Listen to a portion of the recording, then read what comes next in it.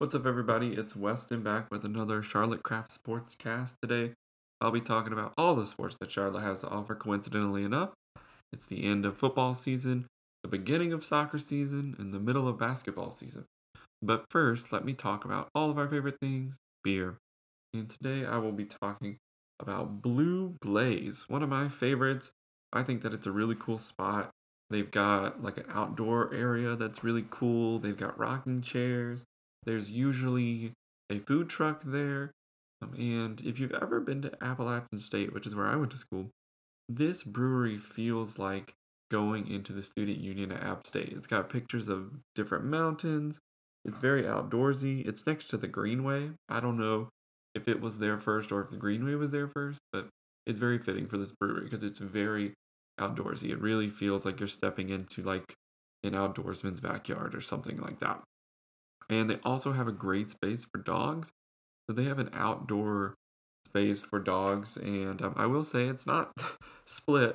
So if you have a small dog or you have a dog that doesn't play well with others, or if you're like me and you don't trust other dog owners, then you should definitely not go inside of that little area. And then the inside space, it's really nice. It's got like a garage door opening type thing, and it's just a really good space. We went there during COVID, so we weren't like inside that much. We were sitting outside, but I really enjoyed it, and it's really nice. You can even, I guess, grab a beer and then go out and take a walk on the greenway. Obviously, not with the beer, but I think that that's definitely something that people do.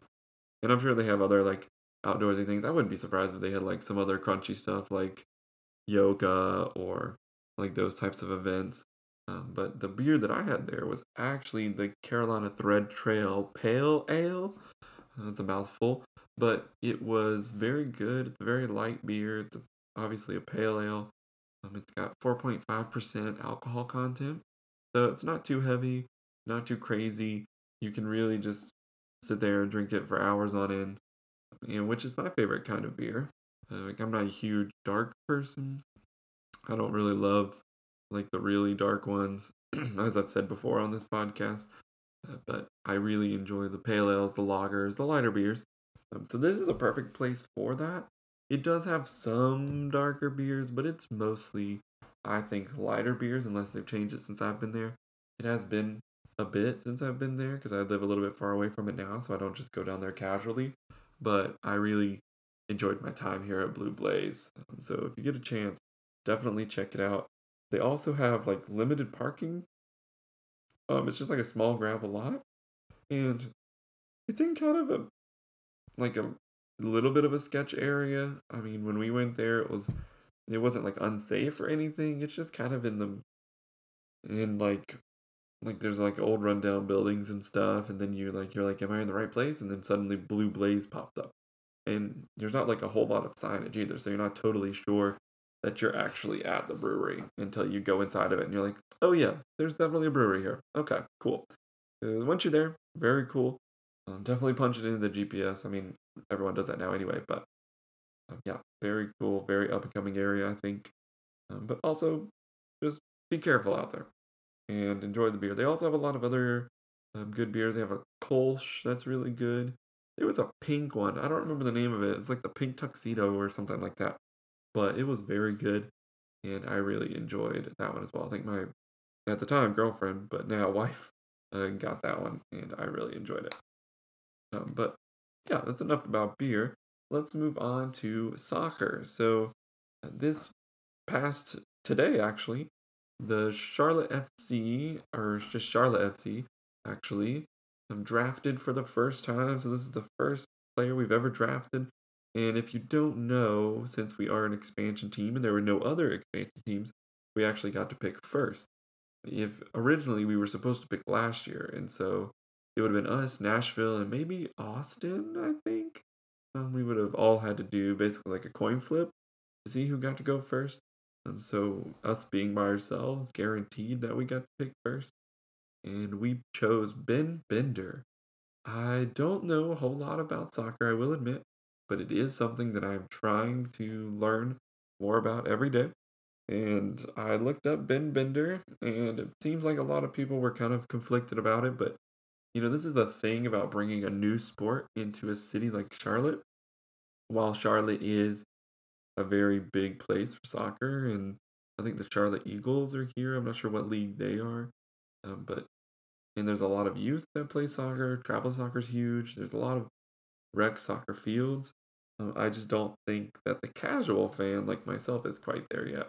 So you're going to see a lot of takes on social media that are like, "Oh, this is a terrible pick," or "Oh, I hate this," or "Oh, why are they doing this?"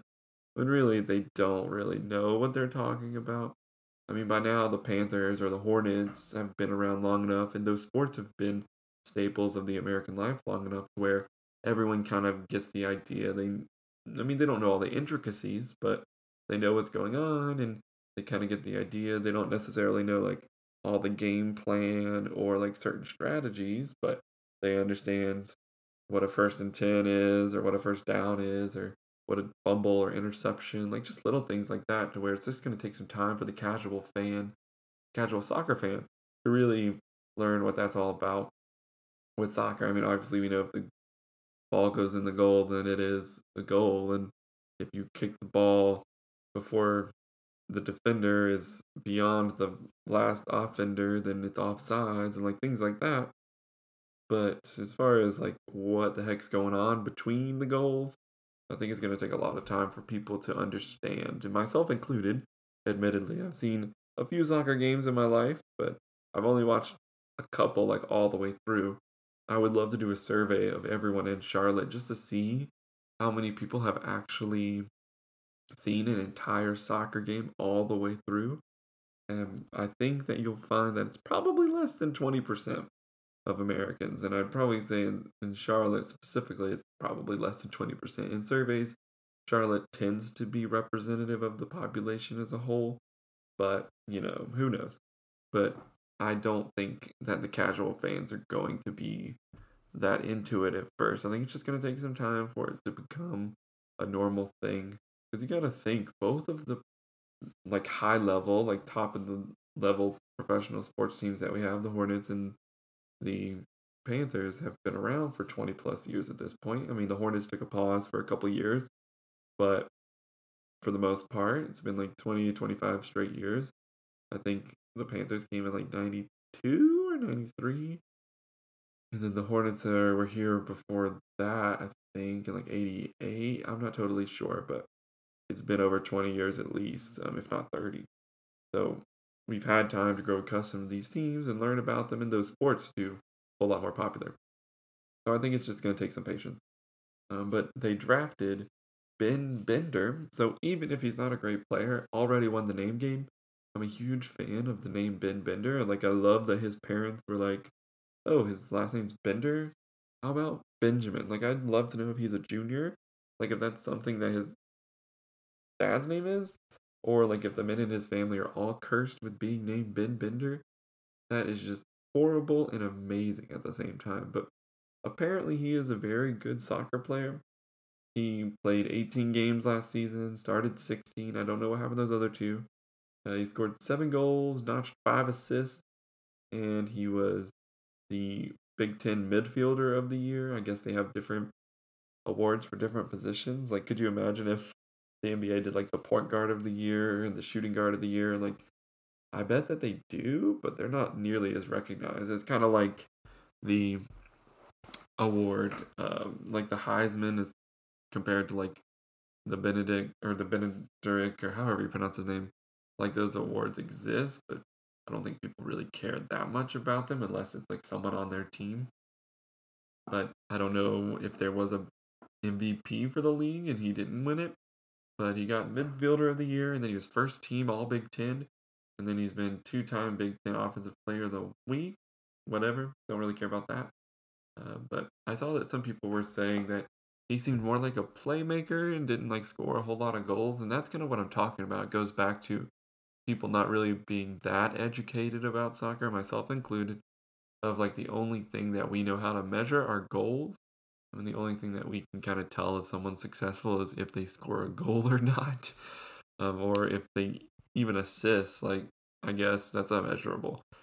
But we have a hard time measuring a player's impact if it's not in the stat sheet. Like in basketball or football, if you have a shutdown corner, or if you have a guy who's really good on defense, or you just have a good rotational guy like someone like Cody Martin. He may not fill up the stat sheet, but we all know that he's had a good year and that he's been a good player for the Hornets.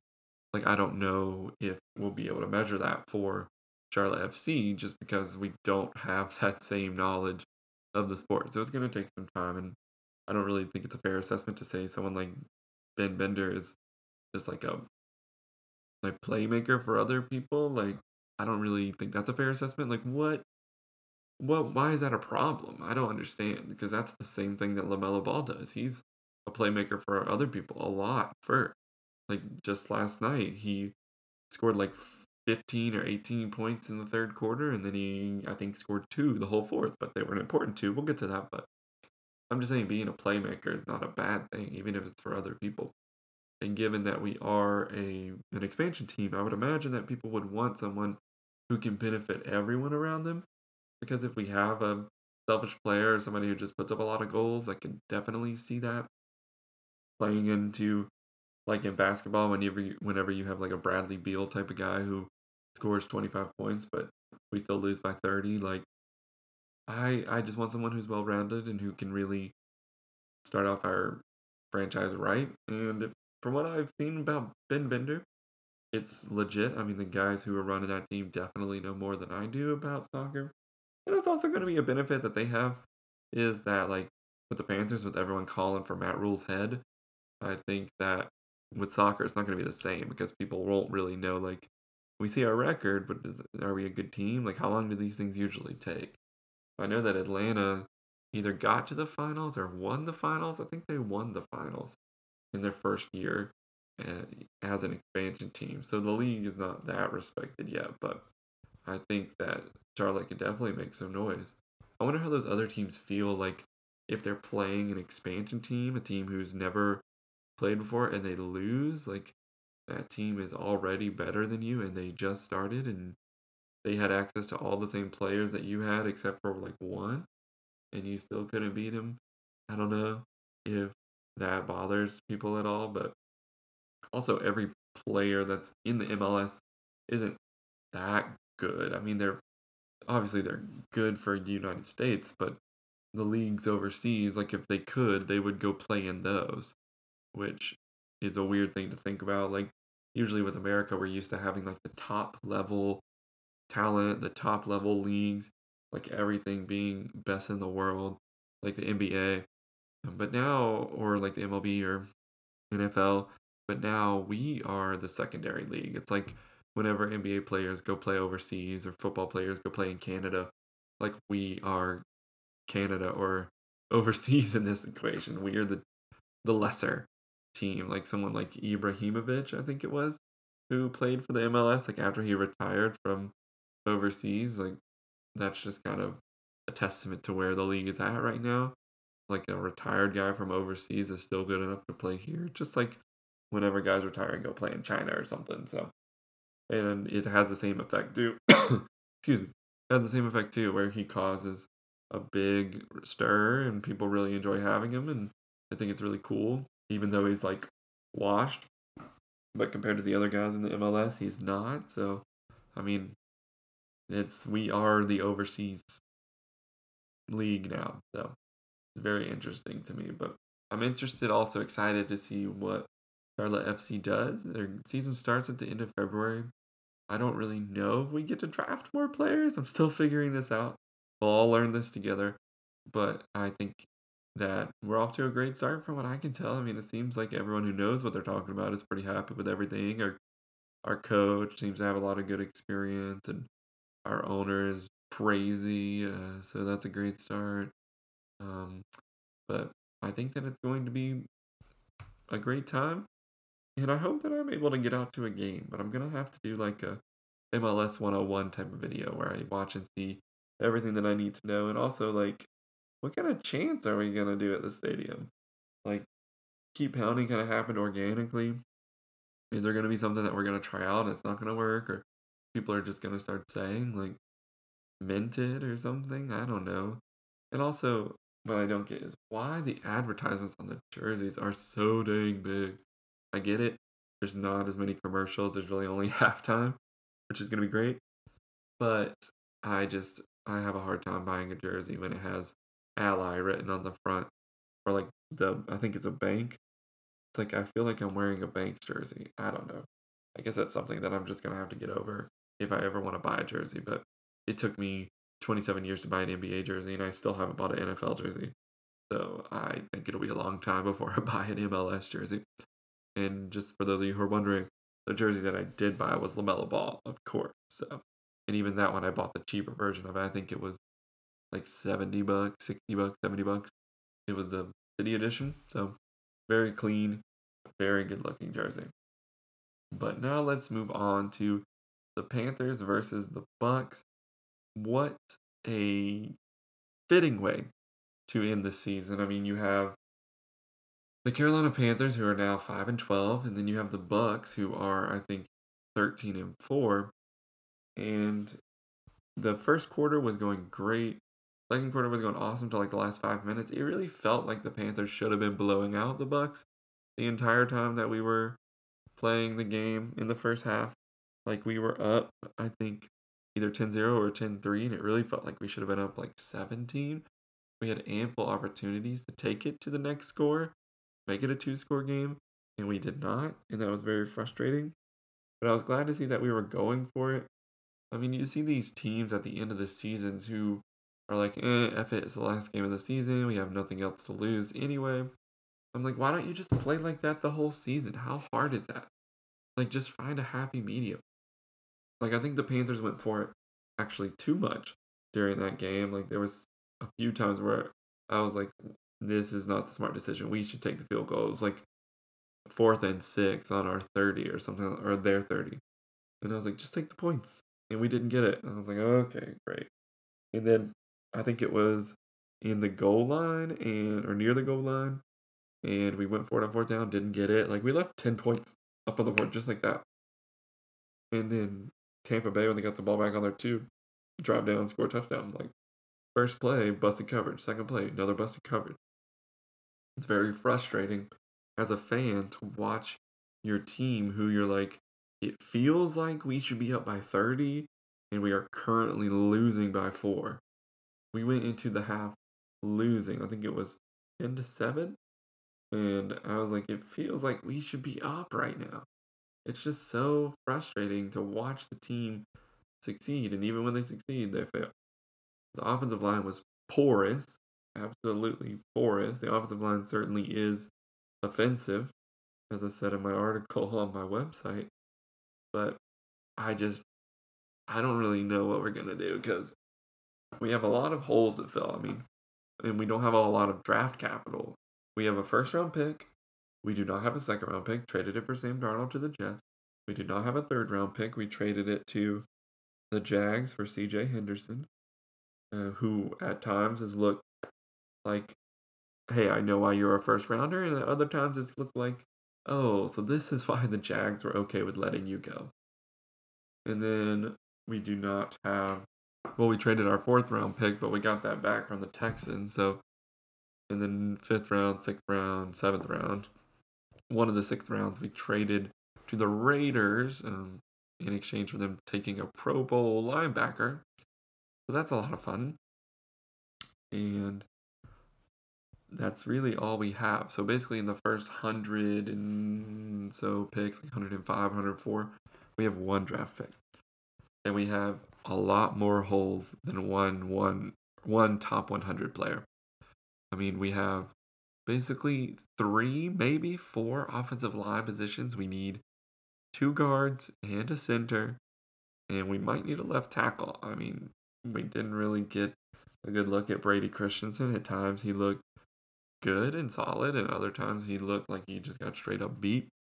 But, it's hard to tell, and that's one of the mistakes that Matt Rhule made was not playing the younger guys sooner so we could evaluate them. When your season is at like 5-9, at that point, you gotta say, okay, it looks like this season is over. The best we can finish is 8-9, which was not going to be enough. Everyone knew it. Maybe 5-10 if you want to make that argument. But Brady Christensen should have been playing for the last 2 or 3 games at least, not just the last one. And he probably should have been playing before that because it was clear that our offensive line was not doing anything that was like good. I mean, there was the lack of blocking for one. I mean, they're in the lowest bottom five of win rate. They're in the bottom five of sacks, bottom five of sack percentage. I mean, the list goes on and on. The only thing that we are not like bottom five in is like I can't remember the stat exactly what it's called, but it's basically like power run win rate, basically, where if you run and it's less than two, like third and two or fourth and two or less, you win that.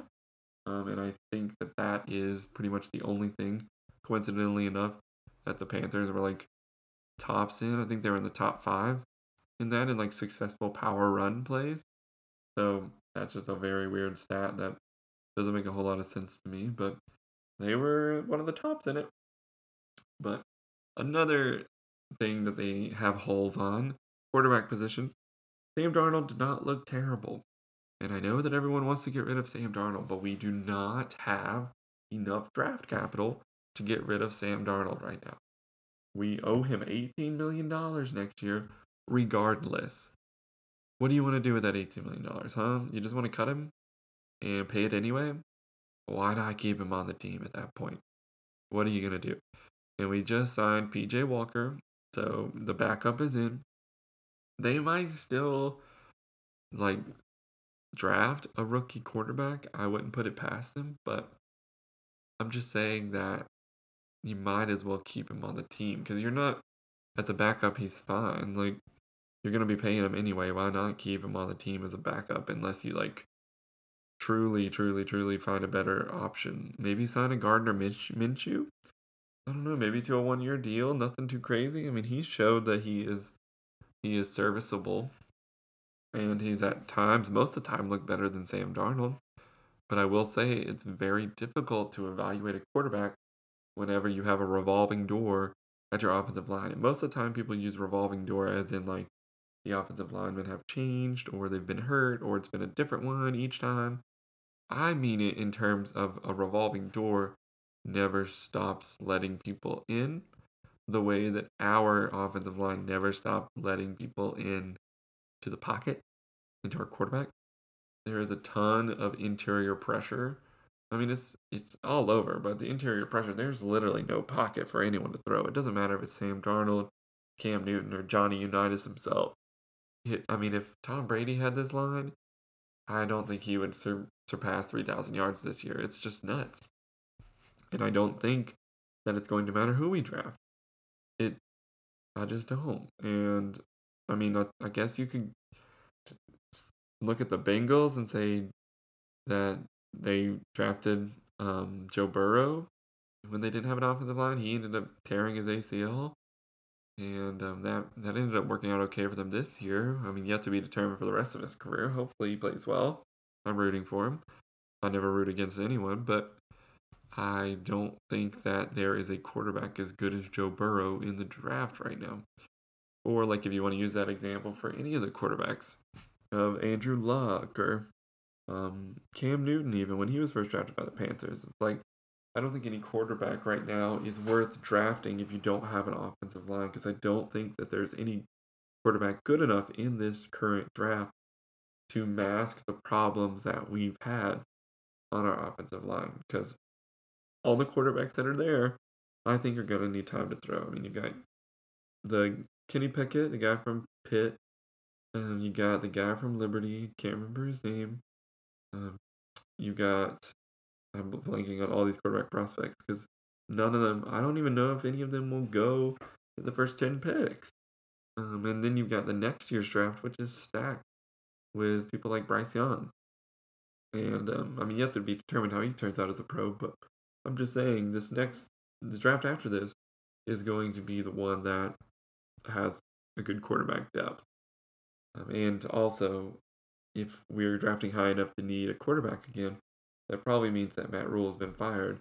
So why wouldn't you want to be able to draft a new quarterback with a new coach? instead of drafting a new quarterback this year and then getting a new coach next year. I don't know. I mean, I guess you can make the argument for that. I just don't think that drafting a quarterback is going to do us any good right now. I think that we have way more needs elsewhere. And then I think that we need a safety. Justin Burris is not the answer right now. I mean, he stays hurt. He can't cover. It's just been very difficult for him to stay on the field. And CJ Henderson has been, as I said, up and down. At times he's been the first round pick, and at other times he's been the guy who got released from the Jags or traded. And then you've got Stephon Gilmore and Dante Jackson, who are kind of like one can stay, the other can't, or vice versa. They seem to think that they could both stay. I don't see a way that it happens. We'll see, but I have my doubts. I think that one of them is going to have to be gone. And I think that Stephon Gilmore is going to win a lot of money for what he has accomplished, even though he got traded for a 6th round pick. And I think that Dante Jackson is also going to want to get paid. But Dante got hurt at the end of the season. He struggled at the end of the season. He was getting beat a lot. He was getting burned a lot. He allowed a few touchdowns near the end of the season. I don't know if he was playing with an injury or if he got injured independent of getting burnt a whole lot. But I don't know if he's the answer either. He's pretty small as a cornerback. I don't know how much that matters, though, in this league. I mean, it used to be you'd want a big old cornerbacks, but now you need little speedy guys to keep up with all these dang receivers. So it could go either way, really. And Dante Jackson, I think, has been with the Panthers for his whole career, if not close to it. So I would be very interested to see what they're going to do with that little conundrum. And then we've got Jeremy Chin, who is at safety, but I think they're going to move him back to linebacker. I mean, that kind of is a testament to our dummy coaching staff, where they're like, oh, Jeremy Chin was the rookie of the year at linebacker. Let's move him to safety. Like, why does that make sense? He's a perfect modern linebacker. He could be just as good as Darius Leonard. He might be as good as Darius Leonard, but he will never get that chance if you make him play safety.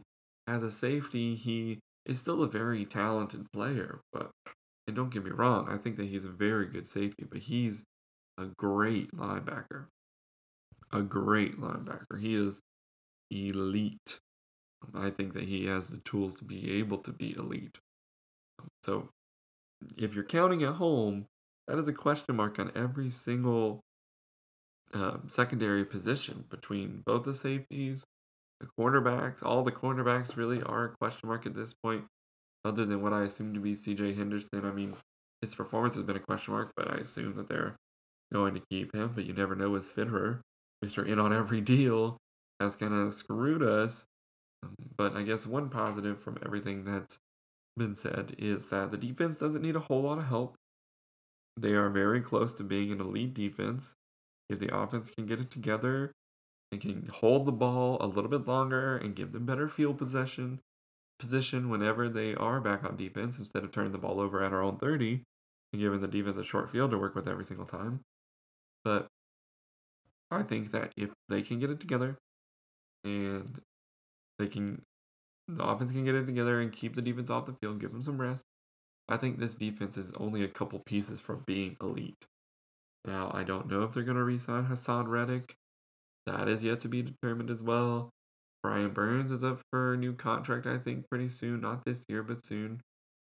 But there's a whole lot of guys who are going to need some money. We got some cap space. This year we have a lot. I can't remember the exact number, but it's a good bit. And then the next year we have even more right now, but we have to re-sign people like DJ Moore. Wonder what we'll do with him. Maybe just trade him. I don't know. I don't want to, but we need some way to recover from our losses, and he's the only good player on the team that people would want, since he's the only great player that we have that can stay healthy. Nobody wants McCaffrey's fat contract with how much he's getting paid and how he's missed 23 of the last 33 games. And then Taylor Moton, we just re-signed for 4 more years. So if we're talking trade bait, like maybe Brian Burns, but I don't see that happening. Jeremy Chin is not happening. Both of those guys are cornerstone guys. Maybe Derek Brown, maybe. If we're talking just trade bait, just out of my butt, possibly trade bait. I mean, I don't have any sources, obviously, because I'm just some dude in his office making a podcast, but I could see them trading one of those guys to get some capital back. They have a favorable contract, favorable future. I don't know. I don't think it's going to happen, but I'm just saying if they wanted to, those would be the guys to look at. It's probably Derek Brown, maybe even Dante. I don't know about the rest, man. I don't know. But the Panthers are also on the only one of the few bright spots, not the only, but one of the few bright spots is that they are getting rid of a lot of dead cap. They are getting Teddy's contract off the books. That's like 17 mil. They are getting Luke Kuechly off the books. That's like 7 mil.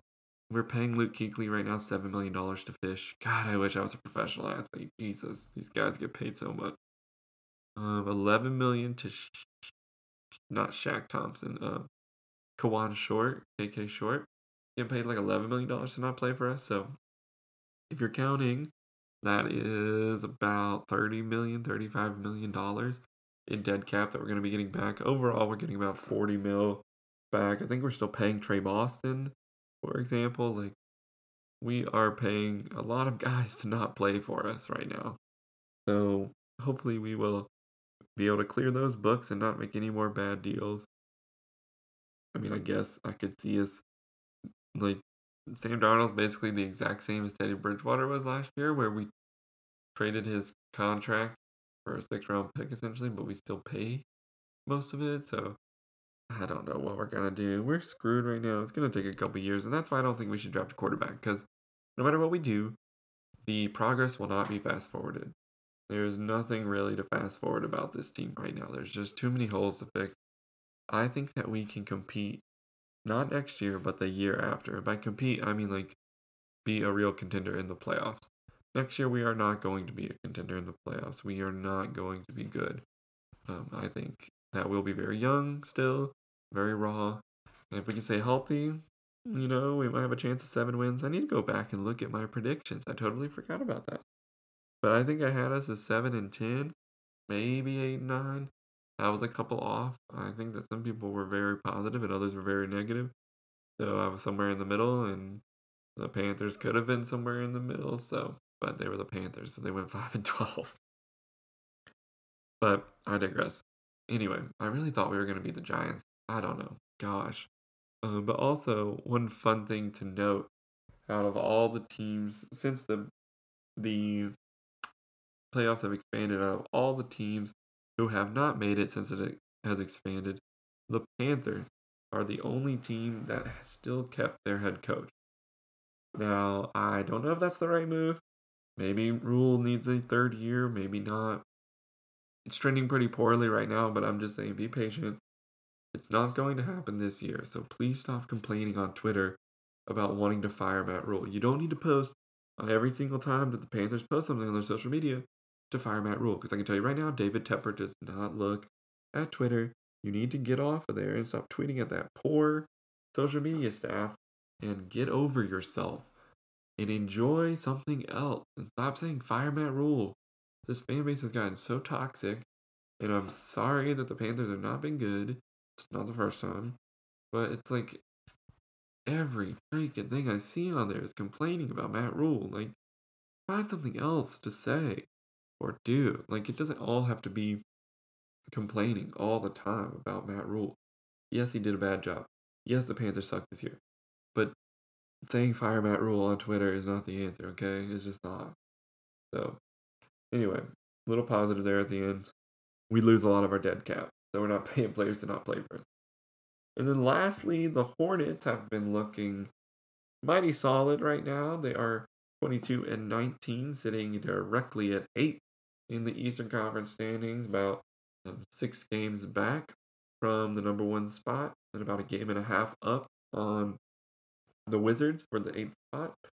So right now, if you look at the standings, there's basically like 7 teams that could go into 4 spots now that they have the play-in tournament. So You've got the likes of the Raptors, the Knicks. The Hawks are pretty far down there. They're slumping right now, but I still think that they can make a run um, if they can get all their guys involved. Guys who just got super max extensions asking for trades because they're not happy with how much they're being used. I don't know why the Hawks would pay someone that much. I think it's John Collins. Pay him as much as they have and then not use him. I'd be upset if I was him too. And then you've got the Knicks. I already said them. The Wizards. You've got the Celtics who are in the mix there.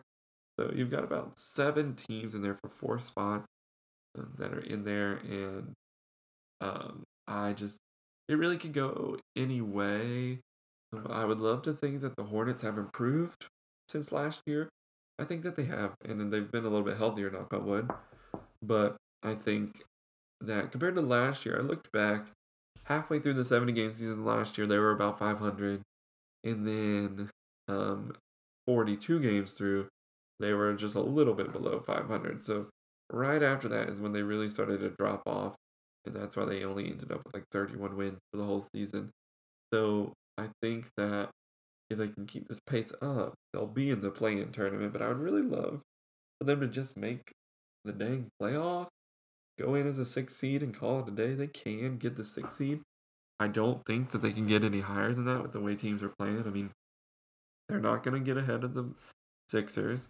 They're not going to get ahead of the Bucks or the Nets or the Bulls.